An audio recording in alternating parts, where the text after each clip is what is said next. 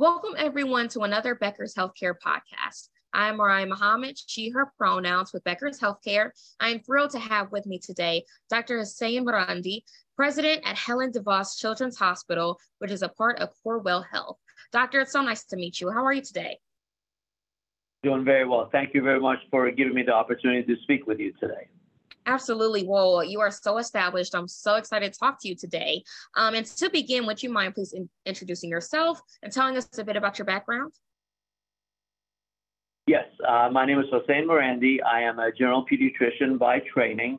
I always get asked, how did you end up doing what you do? And that is a story that I love to tell. I was born in the Middle East, and I grew up a very sickly child, so I spent a lot of time in doctor's offices and children's hospitals.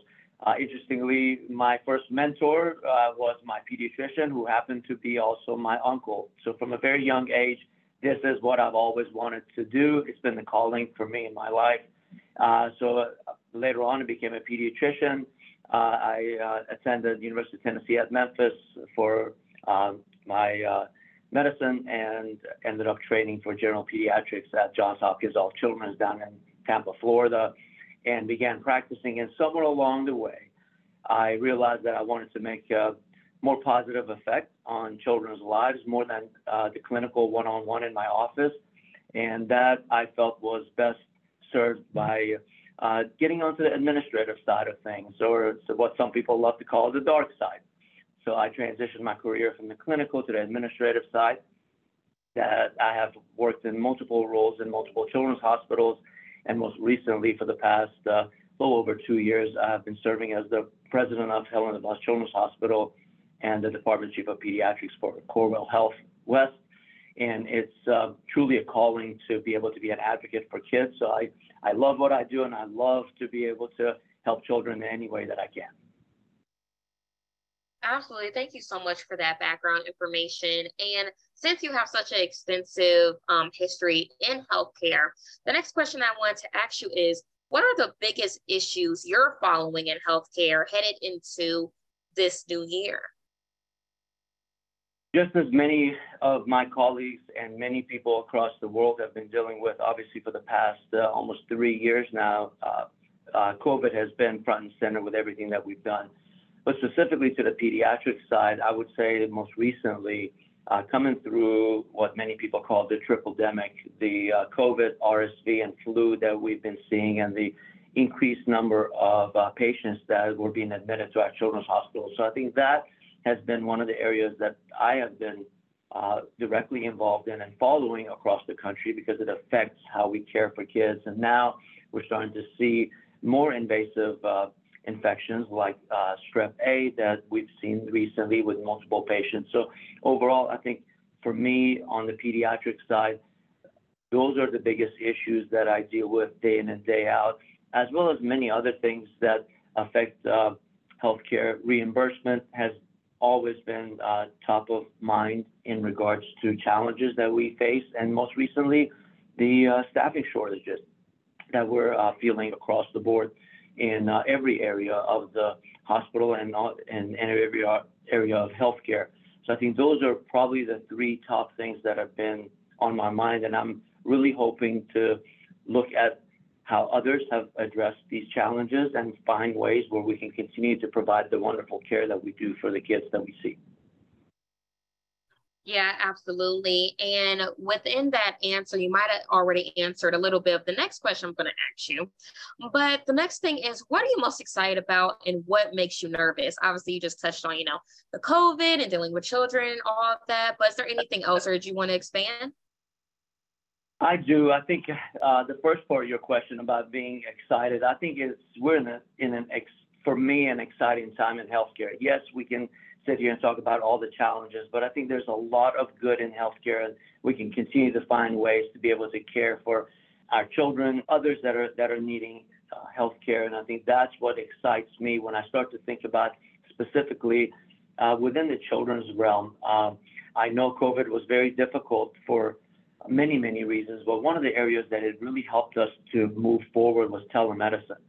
telemedicine has given us an opportunity to be able to reach patients in their homes and give access to patients that might not have had access to specialists. And that has really changed things where I truly believe we'll continue to grow and will give people the opportunity to be able to receive care.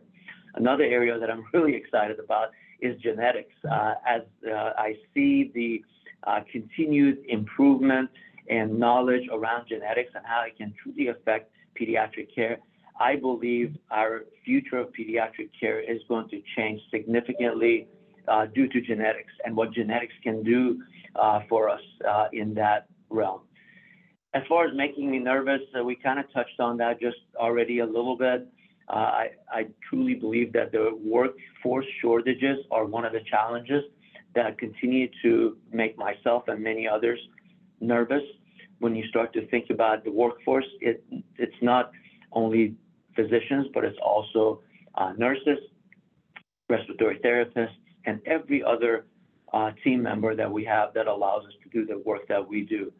Really is something that we have to start to think about. How do we address that? And as I mentioned, it is something that others are feeling at the same time.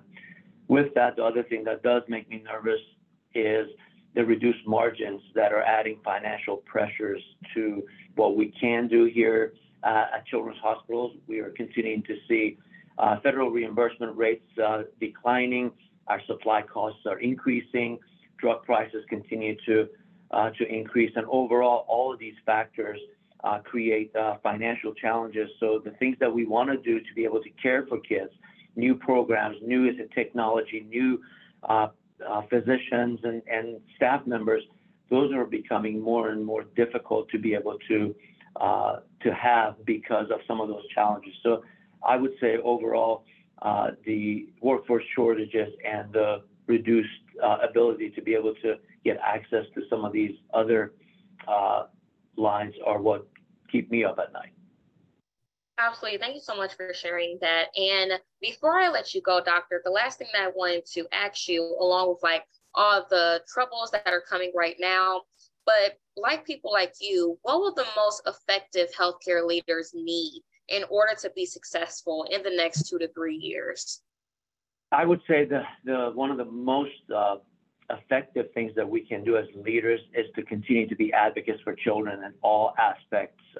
By that, I mean being advocates at the federal level, at the state level, and at the community level. Children need that voice. They do not have that voice, and I think we owe it to them to be able to be that voice for them, to continue to ask for resources, for opportunities to be able to serve more children, and continue to look at not only clinical advances that we can find that will help us take care of kids more, but also be able to fund those advances, fund the needs that we have to be able to take care of kids. So I would highly recommend all healthcare leaders, especially within the children's hospital space, to continue to advocate for improved access to resources to be able to care for patients. Absolutely. Thank you so much for those final thoughts, doctor. That is all I had for you today. So this has been a great discussion, and I look forward to connecting with you again soon. Thank you very much for giving me this opportunity. Absolutely.